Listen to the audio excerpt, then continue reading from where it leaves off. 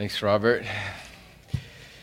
Well, if you have your Bibles, and I hope you do, if you don't, please use one that's in the rack in front of you. We're going to look at Hosea and open it there to Hosea. It's right after Daniel. It's the first listed in our Bible of the minor prophets. And as you're finding Hosea, I want you to put maybe a thumb or a piece of paper there, and then I want you to go to the table of contents. And we're going to look at that for just a second. But as you're doing that, let me just mention something like, come on, it's August 22nd, 2022. It's a late summer, the dog days of August, Sunday night. And we had some people pray. We agreed with them in prayer. And it may just seem like another thing that Christians do, but what the Bible says about what was going on when we prayed in Revelation chapter 5, verse 8, is that our prayers, so when Edith prayed and Jeff prayed and Bill and Pam and Payne, those prayers are stored up in heaven as incense in the bowls of heaven that permeate the nostrils of God, and He uses them in some mysterious divine way to actually bring about His sovereign will. That's mind-blowing, but it's really encouraging. That's what we were just doing. So praise God for that. Okay, we are kicking off a overview series of the 12 minor prophets, Hosea through Malachi. Maybe one of the most unfamiliar portions of the Bible for most Christians. So what I want you to do is I want you to look at the table of contents in your Bible, and I want to give you a sense of the Old Testament and really the story and the organization of the Old Testament. So the Old Testament sometimes is referred to by three different groupings: the law, the history, and the writings, or the law, the prophets, and the writings. And those are helpful ways to think about it, but I want to just kind of look at the table of contents in the books and to help you kind of see the flow of the Old Testament. So you see there, if you see in the table of contents, you see Genesis all the way through Esther. Now, the first 5 books of the Bible are called the Pentateuch, or the Law, the Torah, and it contains the law, obviously, in Exodus and then repeated again in Deuteronomy. But those first 5 books of the Bible are not only the law, but also the beginning, obviously, of all things, and the beginning of the history of Israel. And then you see Joshua through Esther is in really Genesis all the way through Esther is really the history. It's the narrative. These are historical books. And so the whole timeline of the time of Adam all the way up until the 400 silent years before Christ comes are contained in the history of Genesis through Esther. And really it ends with Nehemiah and Ezra, where God's people are going back to the promised land after their captivity, rebuilding Jerusalem, and then we enter into the silent years, and then we get to the New Testament and Matthew. So really the whole actual history of the Old Testament, in the sense of a historical laying out, chronological, if you want to think of it that way, is contained in Genesis through Esther. And then you see Job through the Song of Solomon. These are referred to often as wisdom literature. And these are books, poetry, songs that are not necessarily chronological, but they are wisdom literature as a kind of commentary on the folly of Israel and the goodness of God's people in a sort of overarching sense over the whole. They sort of stand not in a chronological sense, but they're grouped together in that way because of their genre of literature, and they're God's wisdom, God's songbook for God's people as they're progressing through this timeline. And then you'll see the prophets picked up with Isaiah through Malachi, Isaiah through Daniel. Those often called the major prophets because of their size, not because their message is more important. And then Hosea through Malachi, and those are often called the minor prophets, again, not because their message is less important, but just because they're shorter in length. But here's what I want you to see, is that if the whole history or narrative of the Old Testament is contained in Genesis through Esther, then what's happening in Isaiah through Malachi is not later on, but those are prophets that exist within that timeline. They are speaking, they're prophets that God has raised up to speak into various aspects of the life of Israel. So Isaiah, all the way through Malachi, and in particular what we will look at over the next 12 weeks, Hosea through Malachi, these minor prophets, are all existing somewhere in that timeline, really going on from basically about 1 Kings through the time of Nehemiah. That's basically when the vast majority of the prophets are actually doing their speaking. And so these prophets are men that are raised up by God to speak into the life of Israel during that historical narrative. So do you kind of see that? And I want you to understand that's how the Old Testament, at least in our English books, is organized, to give you kind of a little bit of a flow. So when you find yourself in one of the prophets and you're kind of wondering, what's going on here? Where am I?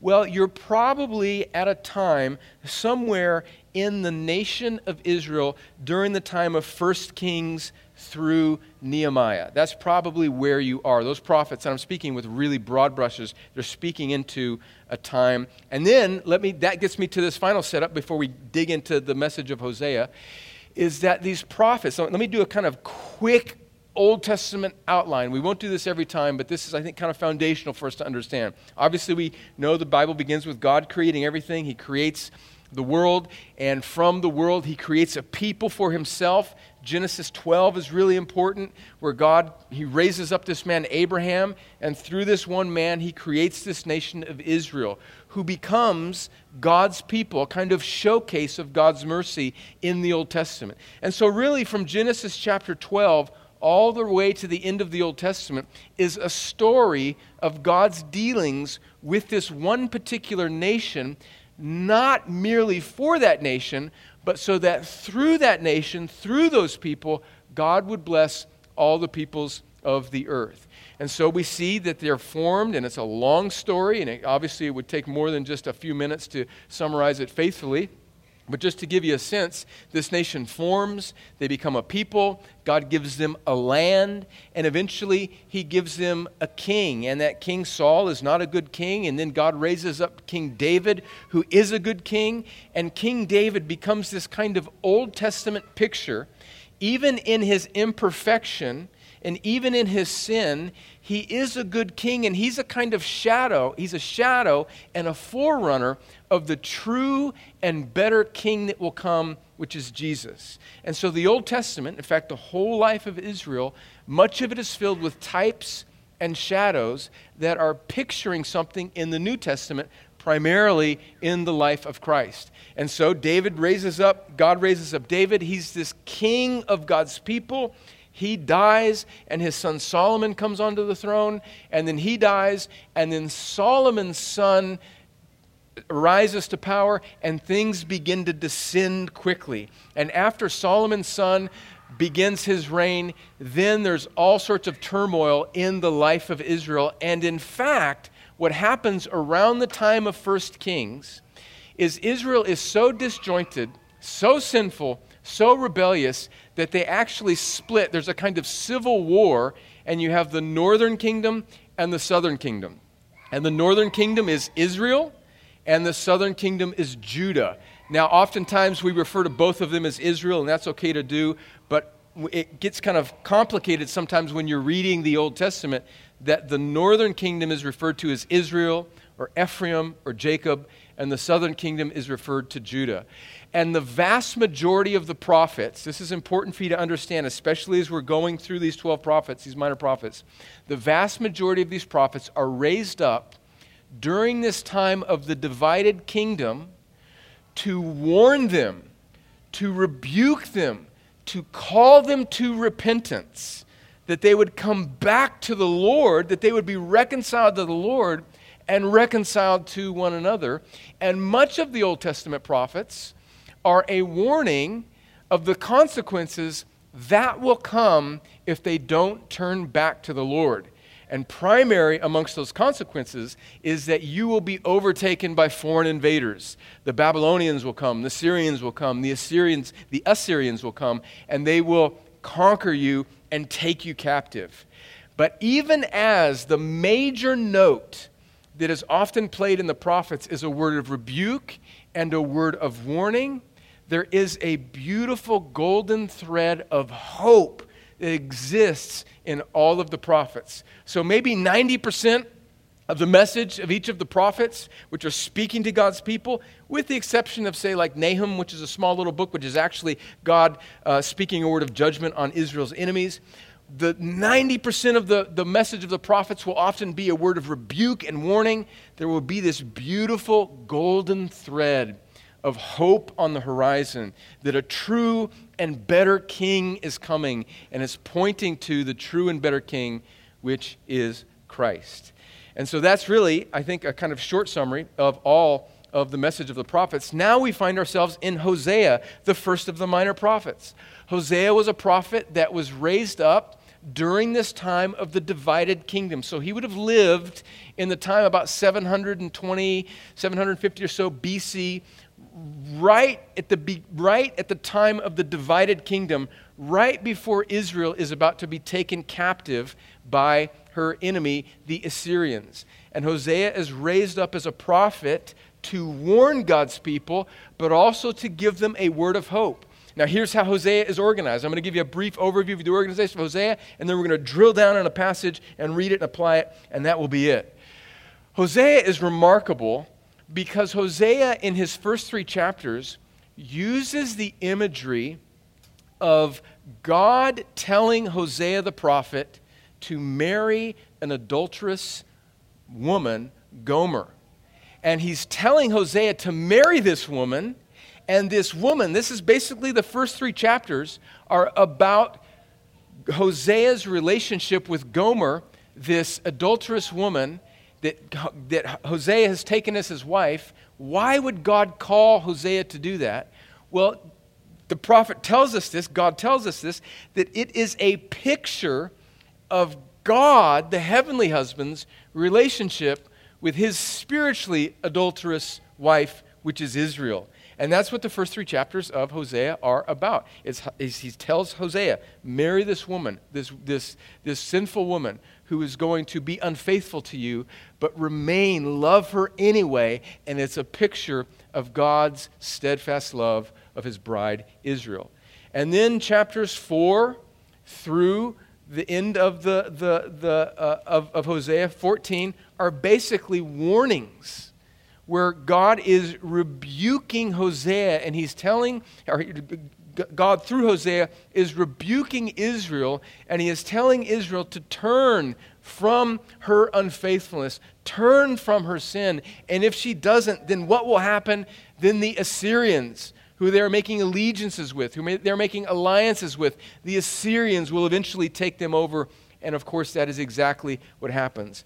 But even as God speaks a word of judgment through Hosea to Israel, there are words of hope. In particular, chapter 11 and chapter 14 are these words of promise and hope that God will redeem his people. He will rescue his unfaithful wife, and he will make her faithful.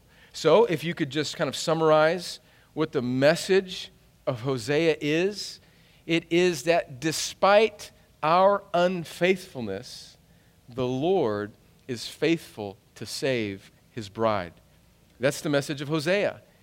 And that is a word to his people through the ages. So I want us to read Hosea chapter 14, and I want you to have the backdrop of God speaking a word of judgment over his adulterous spouse, Israel, with the object lesson of Hosea's own marriage to Gomer as a picture of his relationship with Israel. And this is the final word of hope that God gives to Israel after all of these warnings and promises of judgment, but then this final gospel note played at the end of all of these warnings.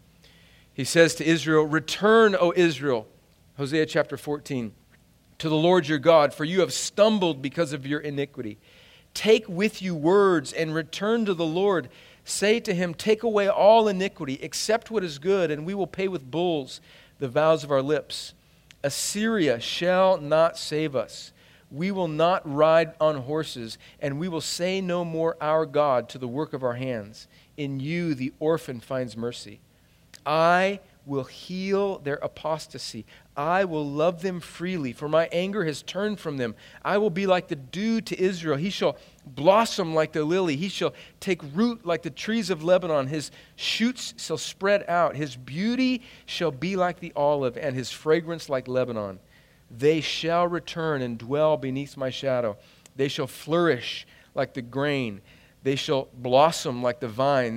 Their fame shall be like the wine of Lebanon. O Ephraim, that's another word for Israel, the northern kingdom. O Ephraim, what have I to do with idols? It is I who answer and look after you. I am like an evergreen cypress. From me comes your fruit. Whoever is wise, let him understand these things. Whoever is discerning, let him know them. For the ways of the Lord are right, and the upright walk in them, but transgressors stumble in them. Okay, I wanted three takeaways from the steadfast love of God for his people in Hosea. The first we find in the first 3 verses of this chapter. It's turn away. This is a call to turn away from our idols and our allegiances. They cannot save. The first verse there, he says, Israel, return to the Lord. You've given yourself over to these idols. Stop it. Come back to me. Verse 3, Assyria will not save us. We will not ride on horses, and we will say no more, our God to the work of our hands. In you the orphan finds mercy. What is this? This is a picture. Israel was making these allegiances with Assyria to protect them from other surrounding nations, and it ended up coming back to haunt them because ultimately they ended up in Assyrian captivity. And we look at our lives, how we sometimes do not look to the Lord. We look to other things to save us. If I can just have a little more of this or a little more of that. And our world is all the time, our culture is selling us the siren song is, if you have this, then you will be happy. If you get that, then you will be satisfied.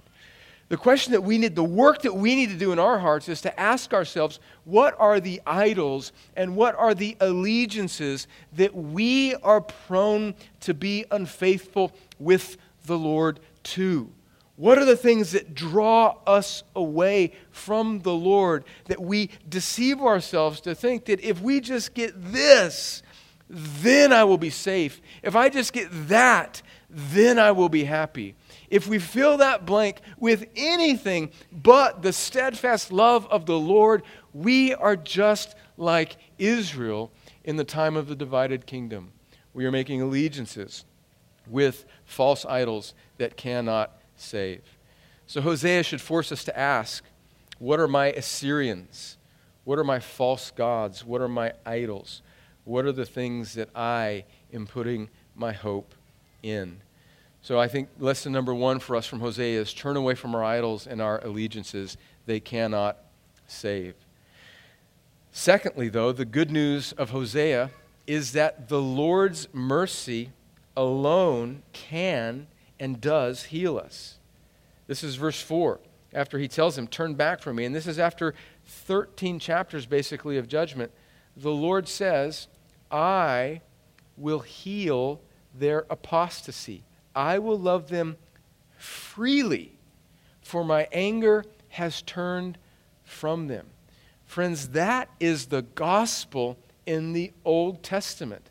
I will heal their apostasy. They were faithless, but I will heal them from their faithlessness.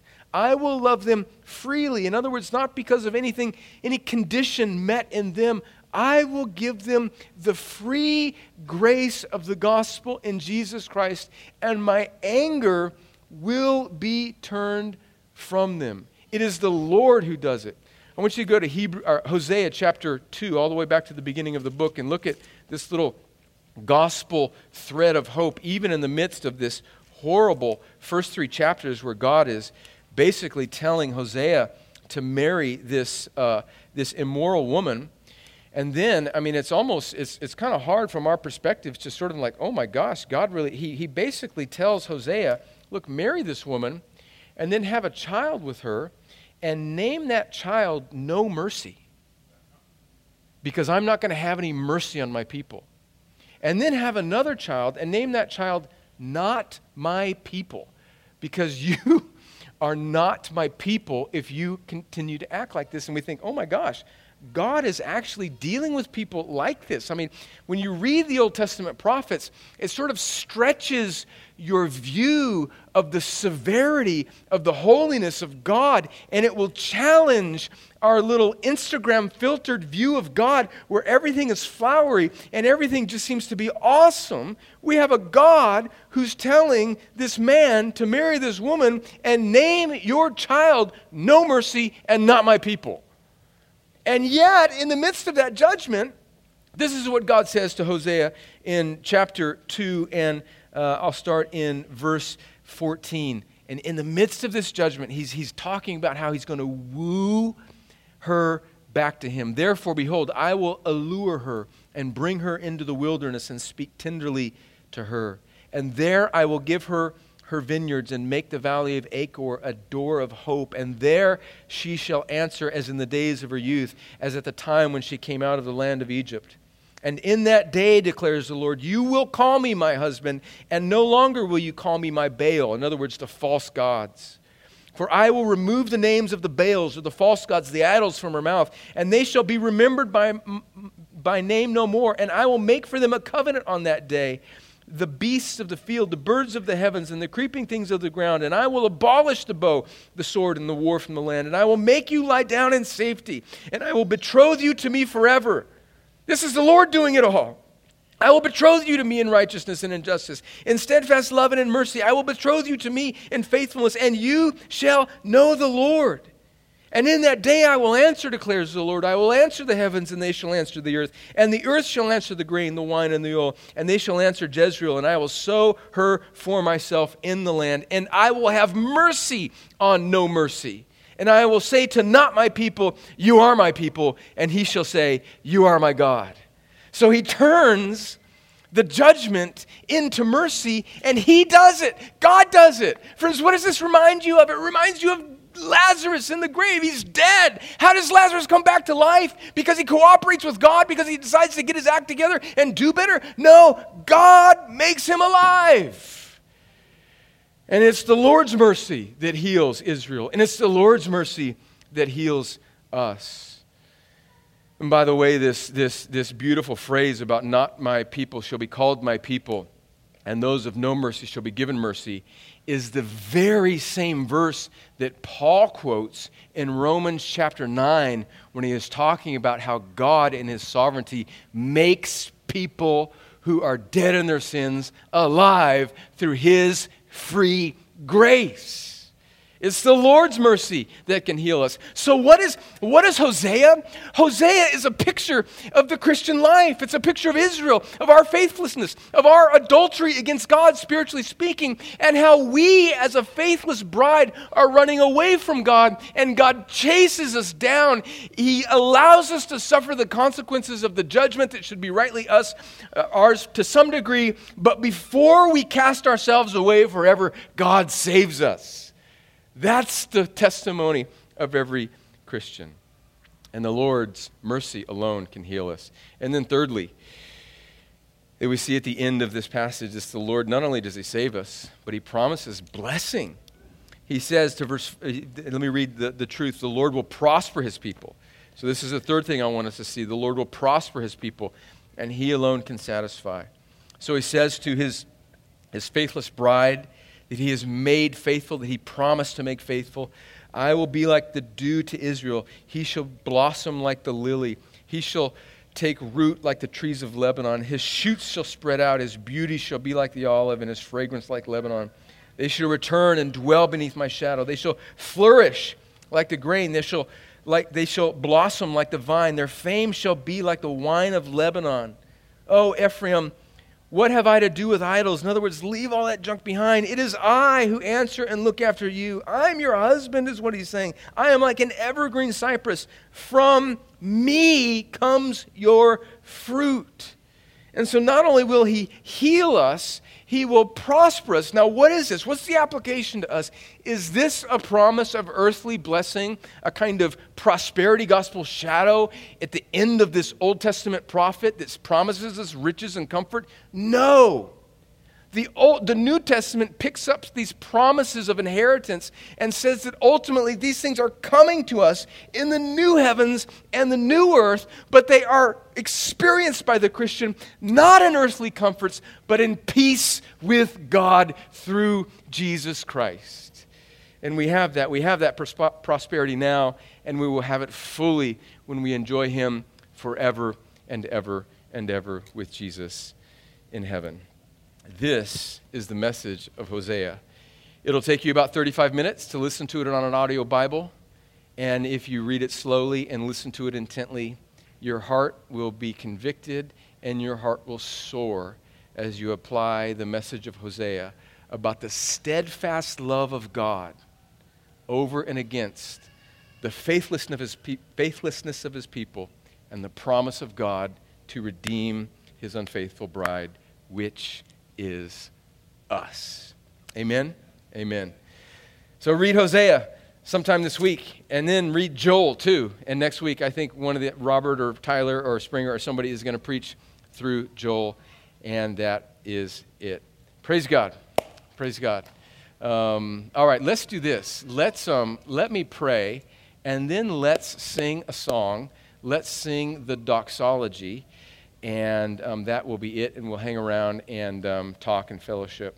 One of our goals for this Sunday night is that we would get to know one another and just kind of dwell in the presence of the Lord. We don't want to keep it long, but we want to keep it warm, and we want to encourage one another in the Lord. Let me pray, and then we'll stand. Lord, thank you for your grace to us. Thank you for the faithfulness of your love for your wayward bride, Israel, which is a picture of your people, your covenant people, the church. Lord, we know that the only true faithful one is Christ. He's the only one that truly deserves your love.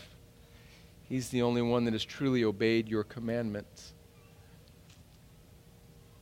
And for those that are in Christ, we receive all that there is to receive in Him. Because we are grafted to you, because we are yours in Christ, we receive, as Ephesians says, every spiritual blessing in Christ. Lord, it would be spiritually sad if we read Hosea or we listened to Hosea and we thought, oh my, those Israelites, how ignorant they could be, that they would chase after these false gods and not examine our own hearts. Lord, may we in this room examine our hearts and see where we are seeking false pleasures, false allegiances, false gods.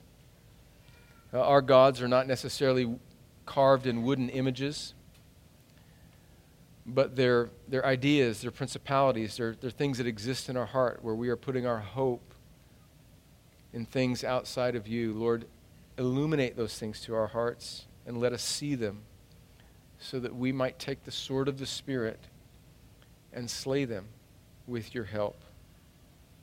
And we might return afresh to you in areas where we need to repent. Lord, may we remember that it is only you that can heal us, and it is only you that can satisfy us. Lord, help us to walk in this reality that you are our faithful Lord.